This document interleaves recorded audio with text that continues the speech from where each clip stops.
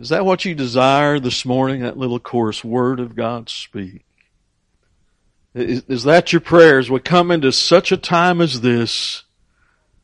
To Lord, just wash over me, washing my eyes to see the majesty of you and your truth. And to Lord, give me ears that I may hear. I pray that that's our heart's desire this morning, is to hear from the Lord. And when we are reading from the Word, that's why I love to read so much Scripture. Because this is truth. And you cannot go wrong when you're reading from this. You cannot. You cannot. So today, let's go into Romans 3 once again. Romans 3. I want us to go ahead and read once again the first 8 verses that we've already looked at. And then I want us to continue from verse 9. And we're going to read far more than we're going to get covered today. We're going to read down through verse 20. So Romans 3, 1 through 20. I'll be reading from the New King James Version. What advantage then has the Jew, or what is the profit of circumcision? Much in every way, chiefly because to them were committed the oracles of God. For what if some did not believe? Will their unbelief make the faithfulness of God without effect? Certainly not. Indeed, let God be true, but every man a liar, as it is written, that you may be justified in your words and may overcome when you are judged. But if our unrighteousness demonstrates the righteousness of God, what shall we say? Is God unjust who inflicts wrath? I speak as a man. Certainly not. For then how will God judge the world? For if the truth of God has increased through my lie to His glory, why am I also still judged as a sinner? Now I'm going to pause there for a little bit, because this is what we went over last week. And what are they saying? That if God is merciful and He forgives sin, then when I sin, then actually what I'm doing is I am displaying and letting God display His mercy. And so He's going to judge me for that? Do you see the logic that is coming from the side of the unbeliever? I will be I'm just making God more glorious as He shows mercy to me. And how does Paul respond to that? And then it says, though Paul says, well, here's what you should have said. And why not say, let us do evil that good may come? Remember what we talked about? And let us sin so that grace may abound. See, that's the logic. No. And then Paul says, as we are slanderously reported, and as some affirm that we say. You know, what is Paul saying? He's saying, this is what some people are saying. This is what some people are saying that I'm saying, and it's not what I'm saying. And the people that believe this, people that believe, well, let's just sin so that grace may abound. What does Paul say about them? Their condemnation is just. Now, let's continue now, verse 9 now through 20. What then? Are we better than they? Not at all. For we have previously charged both Jews and Greeks that they are all without sin. As it is written, there is none righteous, no, not one. There is none who understands. There is none who seeks after God. They have all turned aside. They have together become unprofitable. There is none who does good, no, not one. Their throat is an open tomb. With their tongues they have practiced deceit. The poison of asps is under their lips, whose mouth is full of cursing and bitterness. Their feet are swift to shed blood. Destruction and misery are in their ways, and the way of peace they have not known. There is no fear of God before their eyes. Now we know that whatever the law says, it says to those who are under the law that every mouth may be stopped and all the world may become guilty before God. Therefore, by the deeds of the law, no flesh will be justified in his sight, for by the law is the knowledge of sin. Let's pray once again. Heavenly Father, just as we come to your word, as we've already said, Word of God, speak. Help us, Father. Help us, Father. Those things that we do not know, teach us. Father, who we are not, make us. Oh, Father, we need you. Help us, Lord, I pray. In Christ's name, amen. Amen.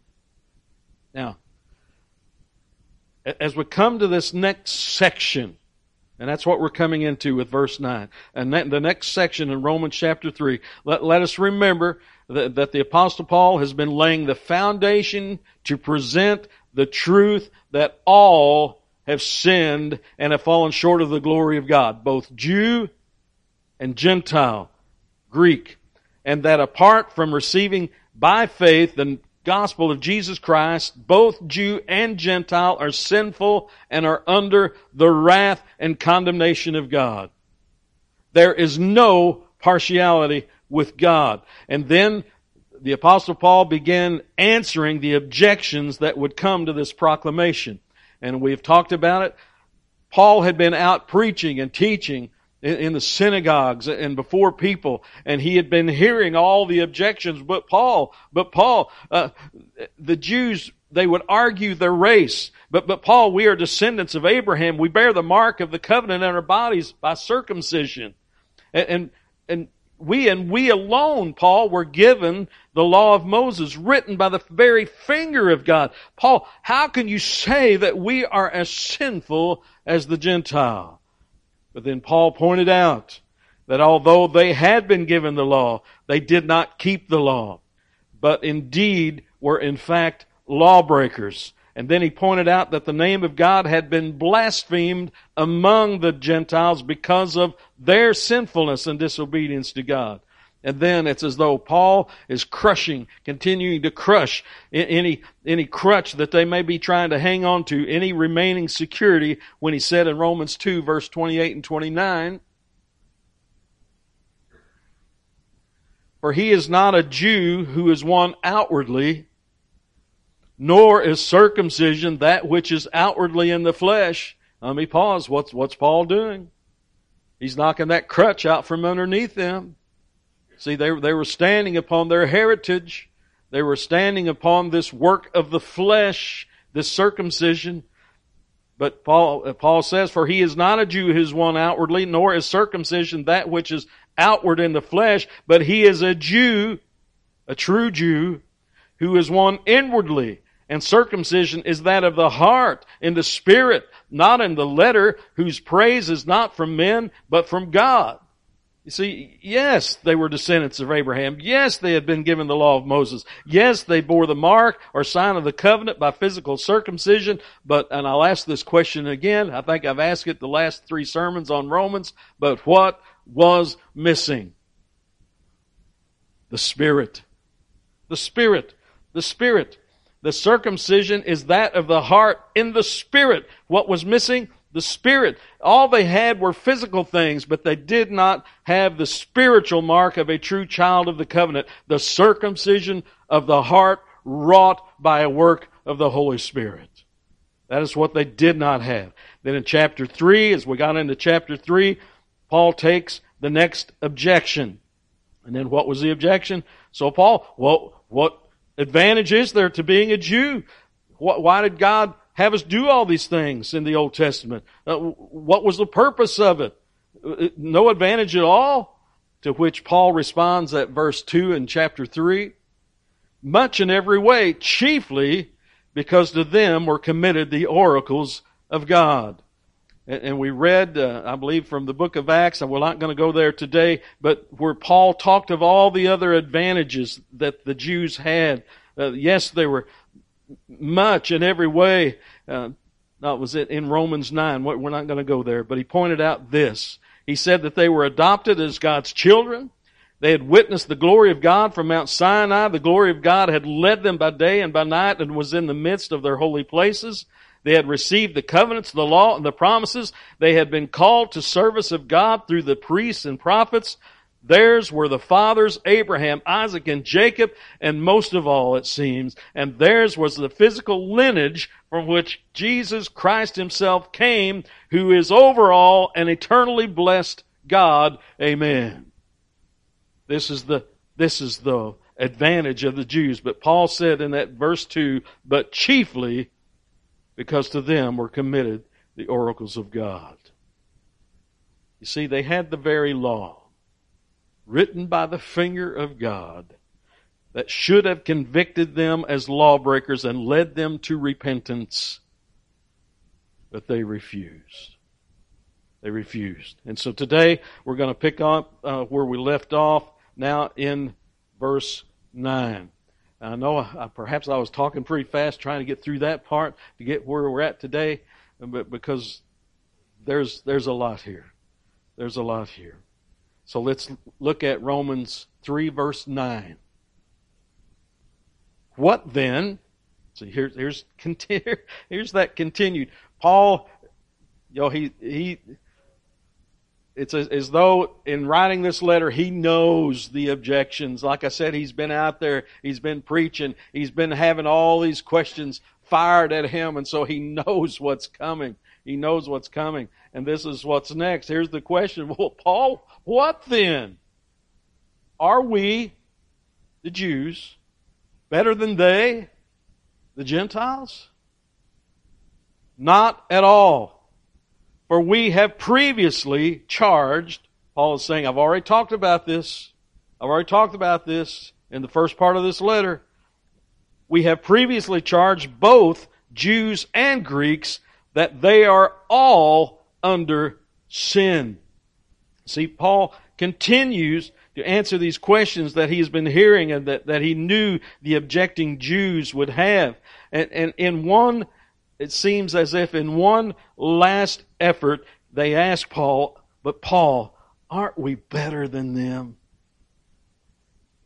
Come on, Paul. Aren't we better than them?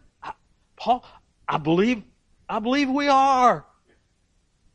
You ever talk to anybody? Well, I'm better than them church folk. Aren't I better? Aren't I better than that guy over there? And how does Paul answer? Not at all. For we have previously charged both Jews and Greeks that they are all under sins. You see, Paul is continuing this constant indictment of sin that he began back in Romans 1. Let's look at verse 18 in Romans 1. For the wrath of God is revealed from heaven against all ungodliness and unrighteousness of men who suppress the truth in unrighteousness. And since that verse, Paul has been pointing out that all, both Jew and Greek, are sinners. Put that verse 9 up again one more time, chapter 3. What then? Are we better than they? Not at all, for we have previously charged both Jew and Greeks that they are all under sin. All under sin. And now I've said often through different sermons that they're on the face of this planet, that everybody is in one of two categories, either saved or unsaved, lost or found, believer, unbeliever, and now I'm going to add another category. They are either under sin or under grace.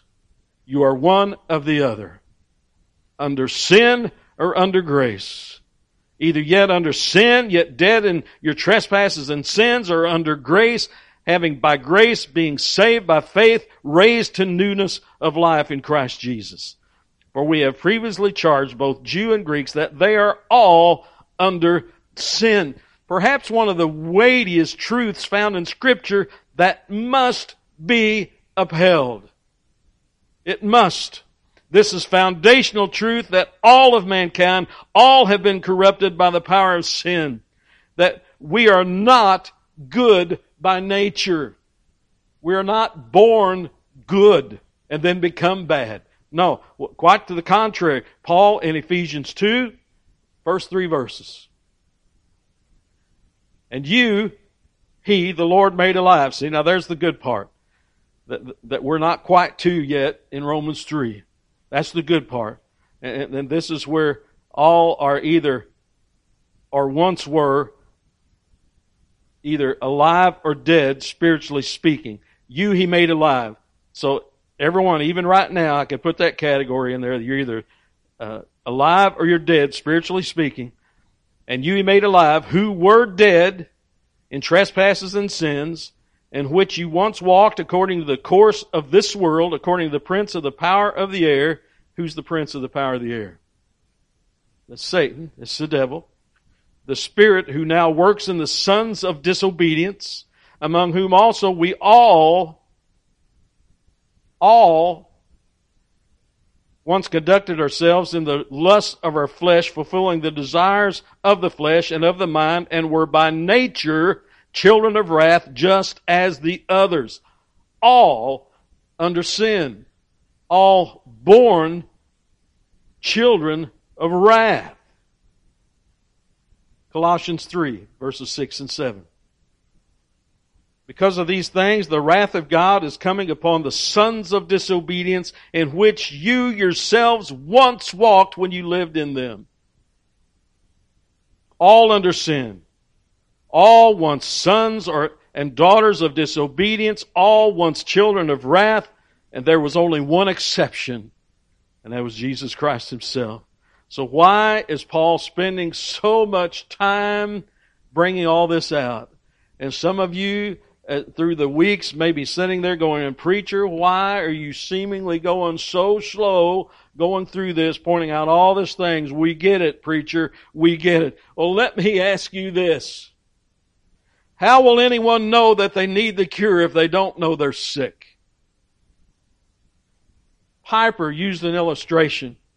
What kind of doctor, knowing that a patient has a progressing cancer, would fail to tell them about it? What if the doctor would just say, well, if I tell them, they're just going to get upset. If I tell them, they're just going to worry. If I tell them, they won't want to come talk to me anymore. And besides that, I may not have a cure for this cancer. So why would I tell them? Many people's evangelistic method is not to expose and convict people of their sin. Well, they'll just get upset. If I tell them about sin, they won't want to talk to me. But we must tell them. We must tell them they have a cancer, they have a disease, and it is sin. But we can say with all confidence, there's a cure. There is a cure. And that's through Jesus Christ our Lord. But they first must know that they need the cure. Listen to Lloyd Jones. Quote, Paul's way is the way to evangelize. Because evangelism means that we do not simply make a positive statement as to what the gospel does. We show people their need of it. In other words, there must be a conviction of sin as well as a display of salvation. And there are not many passages in Scripture in which the terrible nature and character of sin are brought out more strongly than they are in the first 3 chapters of Romans. Paul points out the wrath of God that is coming and even now resides upon sin. So when Paul evangelizes, he does not come to people and say, how would you like to be a bit happier? Or would you like to have a true friend? Let me pause there in this quote. Have you heard people, that's their evangelistic method? Would you like to have your best life now? I guess I just made a slam, didn't I? Would you like to be happy? That's not Paul's evangelistic method. Let me continue with the quote. He does not say something like that. He does not start with that. He cannot possibly start like that. What is the use of asking questions like that if a man is in the wrong realm? If a man is under sin? See, what's the use in asking a question, don't you want to be happy, when they're dead in their trespasses and sins? The primary thing is not whether I'm happy or miserable or anything else. The question is, what is my relationship to God in the judgment? What is my realm? Let me pause there for a minute. When he keeps saying, what is my realm, I believe he's making that remark about where's my citizenship. Am I just a citizen of this world, or is my citizenship in heaven? Where is my realm? Am I of God or only of the world? So where is my realm? If I am under sin, the first thing I want to know is how can I get out of that and be under grace? The business of preaching is to show men, all men, that they are under sin, and then to show them the only way of getting out of it. End quote. Is that the right evangelistic method? To have the method of the Apostle Paul? That's what he has been doing for 2.5 chapters. Telling them that they are under sin. They thought they were okay. There must be a recognition of sin before anyone can be saved. Can I get an amen to that? There must be a recognition of sin. A person has to come to that realization that they are a sinner before a most holy God. There are many people today who think that just because they live moral lives, that they give to charities and do benevolent things, that they are Christian. Well, God is love. He wouldn't send me to hell. Look at all the good things that I've done. But besides, I'm as good as everybody else. How would you respond to a person who would say something like that to you? Or how have you responded? Or in the future, how will you respond to someone that would say something like that to you? But I'm a good person. I do good things. Well, you respond with Scripture. You respond with Scripture. Don't just go, well, I don't know. If you're born again, you do know. You do know. Be equipped with Scripture. Read Romans 3, verses 9 and 10. Let's put that up. What then? Are we better than they? Well, I'm a good person. I'm as good as they are. I'm as good as them. I'm a good person. No, not at all. Not at all. You are under sin. As it is written, there is none righteous, no, not one. And then you can say, that's not me. That's this. It's the Word of God. And if you have a problem with that, you're lost and you cannot see it because you do not believe the Word of God. All under sin. There is none righteous, no, not one. You see, first the bad news, indictment of sin, conviction before a holy God. So become very familiar with the book of Romans. Read it and read it over and over again. Read the book of John over and over again. Read the book of Ephesians over and over again. Become familiar with the passages of Scripture so that you'll be able to talk to someone when they come with these questions and objections to the gospel of Jesus Christ that the Apostle Paul was facing. Become familiar with Scripture. Use Paul's evangelistic method. Use Scripture. And this is what Paul is doing with the unbelieving Jew. Beginning in Romans 3, verse 10, Paul is quoting Old Testament Scriptures. From here down through, I believe it's verse 18, because the Jews believed in their Old Testament, didn't they? Well, they may not have followed it. They may have been lawbreakers. But these were the oracles of God that had been given to them, and they were very proud of that fact. And it's as though Paul is saying, okay, you have your objections to my message, but here is what your own Scriptures say. You see what he's doing? So maybe we be very familiar with the Word of God. How important is it that we read and study? so that when people come with objections to our message, we can say, but here, let's turn over here. Here, read this. This is what the Bible says. That's what Paul is doing. As it is written, there is none righteous, no, not one. 6 times in these verses, Paul uses the phrase, there is none, or the phrase, no, not one. 6 times. And Paul keeps hammering home this truth to the unbelieving Jew by using the very scriptures that they hold dear. And so here beginning now in Romans 3:10 that we have, Paul gives a list, I believe it's 13 charges or indictments against the unbeliever. And we'll not get through this all today. But again, Paul is using the very scriptures that the Jews hold dear. As it is written. As it is written. Do you understand that, right? As it is written in your prophecies, in your scripture, in the Old Testament, as it is written, there is none righteous, no, not one. Psalms 14, verse 1. The fool has said in his heart, there is no God. They are corrupt. They have done abominable works. There is none who does good. In Romans 3, Paul said, there is none righteous, no, not one, meaning that there is none of them who have a right standing before God. Of ourselves, all are unrighteous. All are, I stated earlier, all of our righteousness is as what? That's in Isaiah 64, verse 6.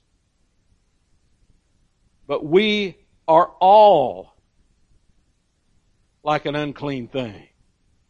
And all our righteousnesses are like filthy rags. We all fade as a leaf, and our iniquities like the wind have taken us away. None righteous. And just in case someone might be thinking that there is an exception, he says, no, not one. Is Paul hammering it home? Yes, he is. He is. But Paul, I'm a little bit righteous, aren't I? No, not one. You see, everybody keep listening. There are no levels of righteousness as far as salvation is concerned. Hope you understand that. There are no levels of righteousness as far as salvation is concerned. There is either a perfect righteousness that is imputed, that is given by grace through faith in Jesus Christ by the Holy Spirit, or there is sinfulness, uncleanness, and filthy rags apart from God. There's no levels of righteousness. You're either righteous or you're unrighteous. There's another category that you could put everybody in. There is none righteous, no, not one. Now let's go on to verse 11, Romans 3, verse 11. There is none who understands. There is none who seeks after God. In Psalms 14, verses 2 and 3. The Lord looks down from heaven upon the children of men to see if there are any who understand, who seek God. And what does He find? They have all turned aside. All. They have together become corrupt. There is none who does good. Oh, look what it says. No, not one. This is from their own scripture that Paul is going to show them. There is none who understands. There is none who is wise. And Paul would say this in the New Testament in Ephesians 4, if you go to verse 18. Having their understanding darkened, being alienated from the life of God because of the ignorance that is in them, because of the blindness of their heart. See, this was their condition. Ignorance and absence of true wisdom. They were ignorant of God and His Word and who He truly is. In Proverbs 9, verse 10, the fear of the Lord is the beginning of wisdom, and the knowledge of the Holy One is understanding. That's where wisdom begins. A fear of God. In Psalms 111, verse 10. The fear of the Lord is the beginning of wisdom. A good understanding have all those who do His commandments. His praise endures forever. And if we go back to Romans 3, verse 11, there is none who understands. And then next, and we know that they don't understand because their mind, their understanding is darkened. They are alienated from God, and they are ignorant before God. They don't understand. And then what's it say? There is none who seeks after God. Now I think we got to talk about this one a bit. What does Paul mean when he refers to seek after God? Now here's what I believe. I believe he is talking of a true desire for the one true God. A genuine desire to know Him, to worship Him, and to seek Him in prayer. And we sang it this morning. We read the scripture before we sang the song, As the Deer. That was from Psalms 42, verses 1 and 2. As the deer pants for the water brooks, so pants my soul for you, O God. My soul thirsts for God, for the living God. When shall I come and appear before God? That's the attitude of someone who is truly seeking God. My soul pants for you, O God. My soul thirsts for you, the living God, the one true God. I believe that's what the Apostle Paul is referring to there when no one seeks after God. In Psalms 16, verses 7 through 9,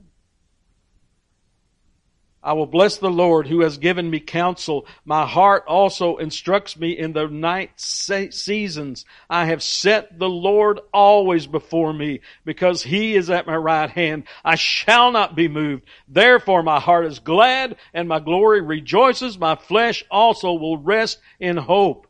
See, that's a picture of someone who is seeking after God. Blessing the Lord. Setting the Lord always before them. Knowing that He is at their right hand and that it shall not be moved. And knowing this, they will rest in hope. That's the one who is seeking after God. And I believe this is that one. Because the unbeliever, the natural man, cannot do this of himself. In 1 Corinthians 2, verse 14. Now stay with me as we go through this. Can the natural man seek God? No. Can't. And I believe we need to get an understanding of this. They cannot. But the natural man does not receive the things of the Spirit of God, for they are foolishness to him. What did we just read about the ignorance that is in them? It is foolishness to them. Nor can he know them, because they are spiritually discerned. We're talking about spiritual things. The natural man does not have the Spirit, and they cannot discern these things. Romans 8, verses 6 through 8. Or to be carnally minded is death. That's talking of the natural man. But to be spiritually minded is life and peace, because the carnal mind, the natural man, is enmity against God, for it is not subject to the law of God, nor indeed can be. So then, those who are in the flesh cannot please God. They do not seek after God. Now, I want to read Lloyd Jones again. I believe he talks of this very well. So listen, please. Lloyd Jones, quote, "Someone may say, surely the apostle has gone too far. Surely he has no right to say that every person who has been born since the fall of Adam has been guilty of not seeking after God." This person says, I know many people in this world today who are not Christians at all and who never go to church or a place of worship, but I know that they say their prayers. I know that when they are in trouble, they offer up a prayer to God. Let me pause there for a minute. Sound familiar? Tried to witness to someone, I say my prayers. I say my prayers. Well, yeah. To who? To what? Why? I know many people in this world today who are not Christians at all and who never go to church or a place of worship, but I know that they say their prayers. I know that when they are in trouble, they offer up a prayer to God. Is that not seeking after God? They are good people. See, and we may ask that same question. You may, when I made the comment I made a while ago, you might have said, but these people, I think they're trying. Isn't that seeking after God? The answer of the Apostle Paul to this is no. Are they seeking after God? No. Now listen, stay with me. Mechanical prayers do not mean that they are seeking God. Seeking God means that you are trying to find God and to get into His presence and to realize His presence. That is seeking. To seek God means to desire God above everything and everybody. To seek His glory, to promote His glory. And what the apostle says is that no man by nature and left to himself has ever sought God. It is important, therefore, for us to realize something of the implication of this statement, this doctrine. For it means, listen. For it means that if you and I claim as Christian people that we are seeking God, there is only one explanation for it, and that is that God first loved us. That's good right there. The implication of this statement, this doctrine, for it means that if you and I claim as Christian people that we are seeking God, there is only one explanation for it, and that is that God has first sought us. Man in sin, under sin, does not seek God. There is none who seek after God. That's what Scripture said.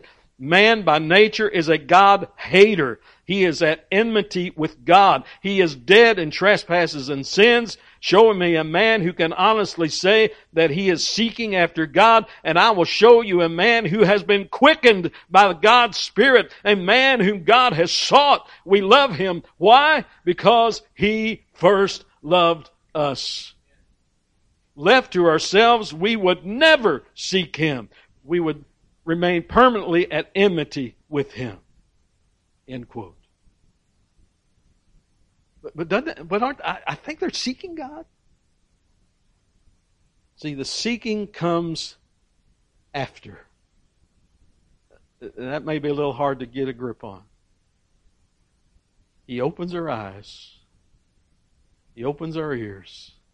And though we may not understand it, we may not have a clue of what has happened, and perhaps it will take someone to take the Scripture and someone that is there that the Lord is speaking to them. And if the Lord is speaking to them and drawing them, they're His. They may not even know it yet until they can come to an understanding of the Word of God. To share scriptures that all have sinned and have fallen short of the glory of God. I know that. I know.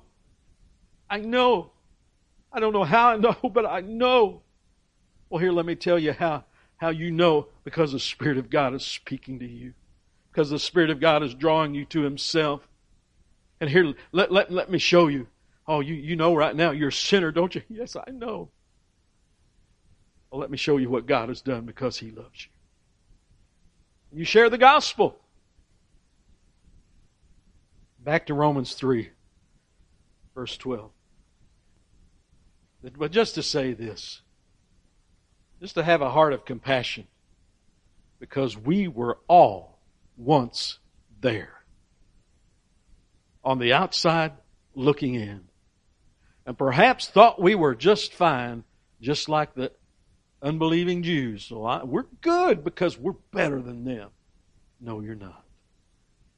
All have sinned. So, verse 12. They have all turned aside. They have together become unprofitable. There is none who does good. Well, wait a minute, Paul. I do good. No, not one. See, that's almost what Paul's doing there when he does that. Isn't that a method that some of you parents use? But no. You don't have a lick of truth to stand on here. Stop talking. No. Now let me tell you the truth. But I think that's what Paul was doing here. But Paul, we're good. I do all these. No, not one. They have all turned aside. So if you've got a King James Version, I don't know how many of you that's what you have, but in the King James Version, what did it say? They are all gone out of the way. The way. See, and that word, the way, was used very often in talking about, well, just let me ask you, what way are they talking about? Well, the way of God. The way of God. They've all gone out of the way. The true path, the straight and narrow path. They have all turned aside. They have all turned their backs and have gone in the opposite direction. Out of the way. They have all turned aside. At Psalms 14 verse 3 again. They have all turned aside. See what Paul's doing? He's using Scripture so that the Spirit of God may convict them of their sin. But Paul, we're good? No, not one. They have all turned aside. They have together become corrupt. There is none who does good, no, not one. In Isaiah 53, verse 6. All we like sheep have gone astray. We have turned everyone to his own way. The same point. We have turned aside. We have gone in the opposite direction. We have turned our back on God. All we like sheep have gone astray. We have turned everyone to his own way, and the Lord has laid on him the iniquity of us all. Yes, though we have turned from him, God the Father in mercy and love placed the penalty for sin upon his only begotten Son, so that all who believe might be set free. And Paul, in talking to the false teachers who had infiltrated the church, said this in 2 Peter 2, verse 15. They have forsaken the right way and gone astray. Same thought. They have turned aside. They have forsaken the right way and gone astray, following the way of Balaam, the son of Beor, who loved the wages of unrighteousness. See, they have turned from the true and living way of Jesus Christ and of righteousness, and have turned because they loved the wages of unrighteousness. That's the world, isn't it? That's the world. Romans 3:12, once again. They have all turned aside. They have together become unprofitable.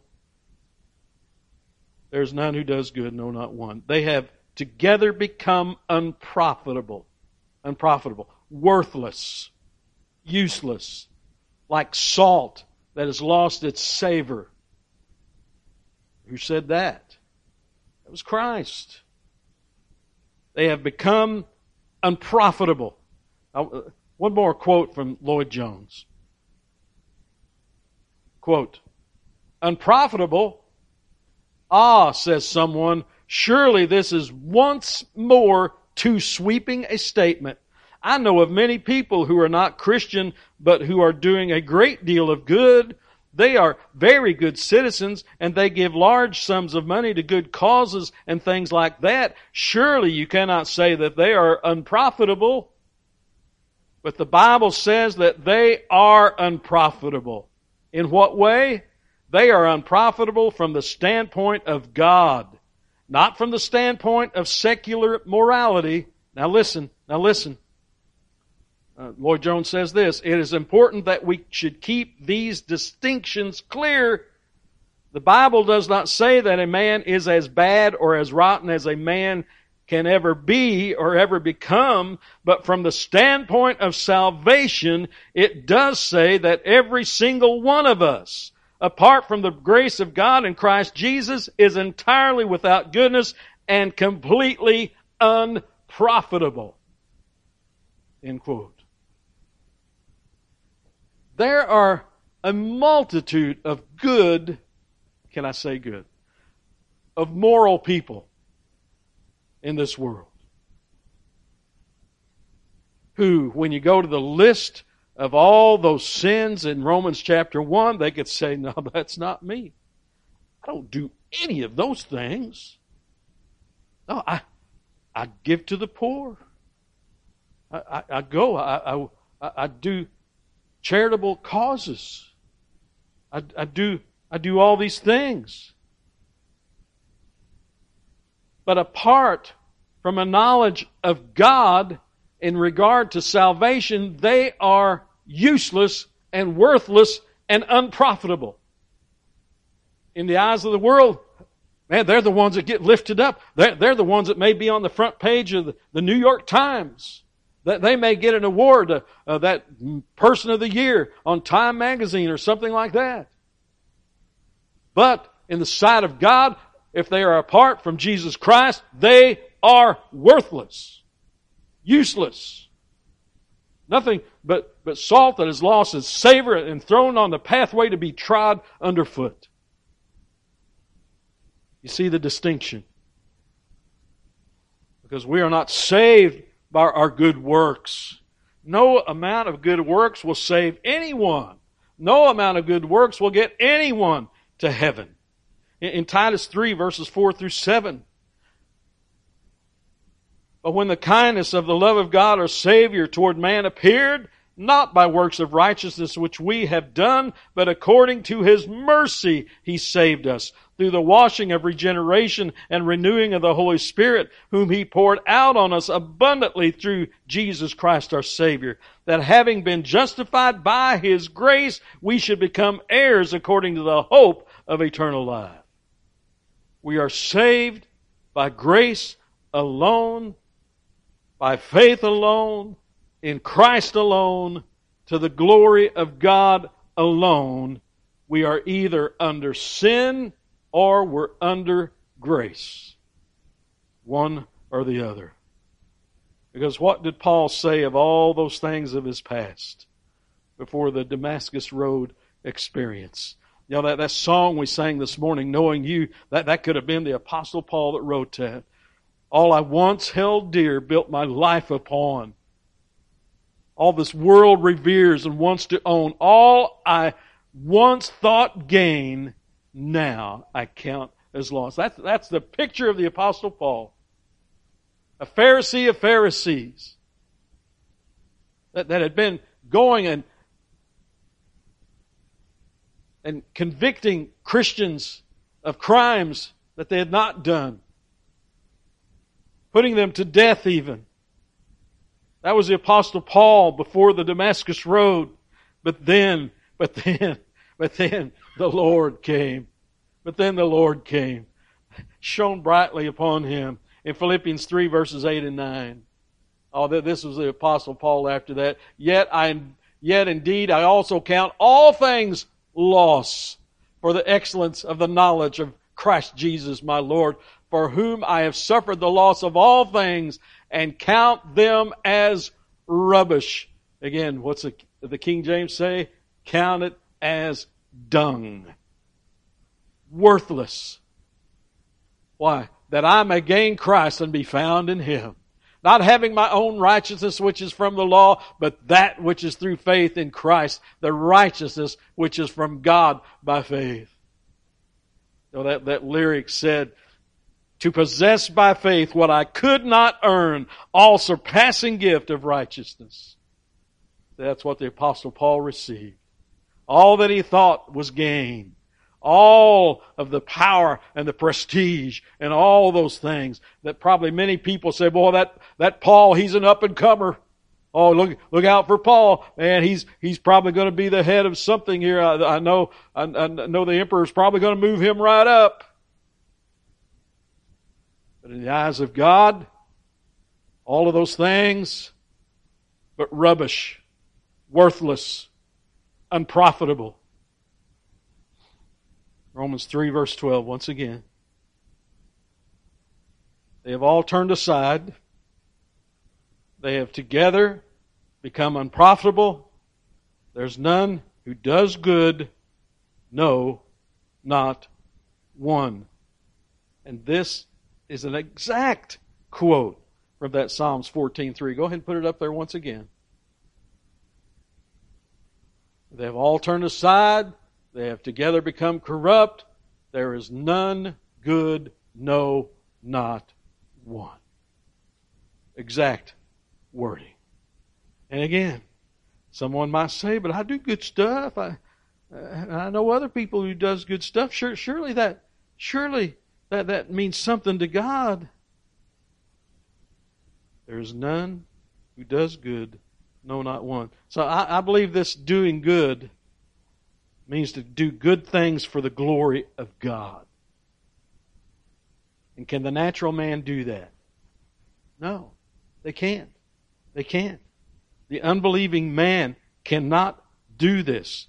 He does things for his own glory and satisfaction, and that is why these things are useless and unprofitable, and they cannot do good in the sight of God. Now, where do I get that? Well, Jesus said it to the Pharisees in Luke 16, verse 15. And Jesus said to them, the Pharisees, you are those who justify yourselves before men, but God knows your hearts. For what is highly esteemed among men is an abomination in the sight of God. Again, that man or woman that's on the cover of Time magazine, Person of the Year, apart from Christ, they are an abomination to God. But they've done all these. No. There is none who does good. No, not one. Apart from God. Apart from Him. Apart from Him loving us and drawing us to Himself. All this natural goodness that people talk about that makes the news and that people praise one another for in the sight of God is an abomination. God hates it. Apart from Christ, there is none who does good, no, not one. We're going to stop there. And I would ask, just if someone perhaps even here today, or perhaps would come across this sermon in the future, I would ask this question: are you relying on your own goodness to get you to heaven? Won't work. It has never worked, and it never will work. Won't work. Apart from Christ, there is none who does good, no, not one. And I would ask this question: do you truly know the love of God? Do you know the goodness of God? Do you know the grace of God? Has the Spirit of God made His Word alive in you? Has it become truth in the inward man, in the heart? Do you believe the gospel unto salvation of your soul? Because Paul is going to keep talking about this. He's going to keep talking about this, and he's going to keep revealing the cure as we go along And that cure, I keep talking about this. I read this perhaps almost every Sunday. And when we get to Romans 10, verses 9 through 13, here's cure. Romans 10, verse 9 through 13, that if you confess with your mouth the Lord Jesus and believe in your heart that God has raised him from the dead, you will be saved. See, what was missing for the unbelieving Jew? The Spirit, the circumcision of the heart. See, so Paul continues that on. If you believe in your heart, if you have that circumcision of the heart, you say that's what he's talking about. That God has raised him from the dead, you will be saved. For with the heart one believes unto righteousness, and with the mouth confession is made unto salvation. Let me pause there for a minute. That's what Lloyd Jones said earlier. There must be a confession, a conviction of sin, and then there must be action that follows. Believing, confession, turning from your sin and going the right way. See, it's all together. It's all together. For with the heart one believes unto righteousness, and with the mouth confession is made unto salvation. For the Scripture says, whoever believes on him will not be put to shame. For there is no distinction between Jew and Greek, for the same Lord over all is rich to all who call upon him. For whoever calls on the name of the Lord shall be saved. Do you believe? John 3, verse 36. He who believes in the Son has everlasting life, and he who does not believe the Son shall not see life, but the wrath of God abides on him. Wrath for the unbeliever, but blood-bought mercy for the believer. Let's read another portion from Romans 5, verses 8 and 9. But God demonstrates His own love toward us in that while we were still sinners, Christ died for us. Much more then, having now been justified by His blood, we shall be saved from wrath through Him. You see, the first portions of Romans, the first 3 chapters, down into the latter part of chapter 3, Paul continues to hammer home the biblical truth that apart from Christ there is none righteous, no, not one. None at all. All are under sin, but there's good news. There's good news. And Paul is getting to it. He's getting to it. And here's how I want to close. I want to read the good news. We read down through verse 20 in Romans 3. Let us close this out by reading the remainder of chapter 3 in Romans. So Romans 3, 21 through 26. Here's what's coming. But now the righteousness of God apart from the law is revealed, being witnessed by the law and the prophets, even the righteousness of God through faith in Jesus Christ, to all and on all who believe. For there is no difference. All have sinned and fall short of the glory of God, being justified freely by His grace through the redemption that is in Christ Jesus, whom God sent forth as a propitiation by His blood through faith to demonstrate His righteousness, because in His forbearance God had passed over the sins that were previously committed, to demonstrate at the present time His righteousness, that He might be just and the justifier of the one who has faith in Jesus. Oh, the good news. The good news. All who by faith truly believe the gospel of Jesus Christ will be saved from wrath. Do you believe? Let's pray. Heavenly Father, we just give you thanks. Thanks for your word of truth. And Father, I just want to give thanks that though I was undeserving, though I was lost, I was under sin, that Christ died upon a cross as payment for my sin. And that one day in your timing and in your way you reveal that to me. You open my eyes to to you and your holiness. You opened my eyes to my sin. And as I trembled before you, you showed me the cure,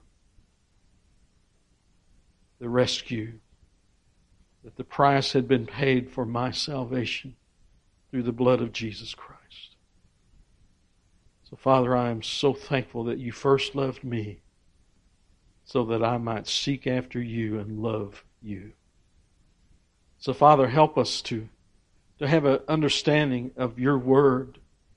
Help us, Father, to stand firm upon truths that are found in your word. I'll speak the truth in love, but yet stand firm. And Father, help us all to be equipped with your word. Whether it's just by memory, or whether we have a Bible on our phone, or have a little New Testament or something in our back pocket or in our purse. Father, help us to be equipped. Help us to have those portions of Scripture marked or highlighted. That when the objections come to the gospel of Jesus Christ, when the objections come to someone when they're being shown by Scripture that they are a sinner, that, Father, we can continue in your word to show them truth. And again, Father, we know that it's not by our persuasive words that anyone will come to know Christ, but it's only by your Spirit and the truth of your word. But Father, I do know this, that in your timing and in your way, you place people in the right time, the right place to show someone that you are drawing to yourself Scripture so that they might know the truth. So, Father, help us to share truth and to do it in love. And Lord, should there be someone who is listening who is yet under sin, Father, I just pray that by the power of your Spirit and the truth of your word, that you would shine light into a dark place, open their eyes to see truth, open their ears that they may hear for the first time the true gospel, and they would take it to heart. And Father, upon that, then they will seek you. Only then can they seek you. So, Father, help them to know that Christ died for them. Help them to know the price has been paid, that they would turn from their wicked way, turn to you, turn to Christ, believing, receiving Christ, repenting of sin, and following you, and continuing the rest of their days on this planet to seek you. So, Father, help us, I pray. It's in Jesus' name I pray. Amen. Amen.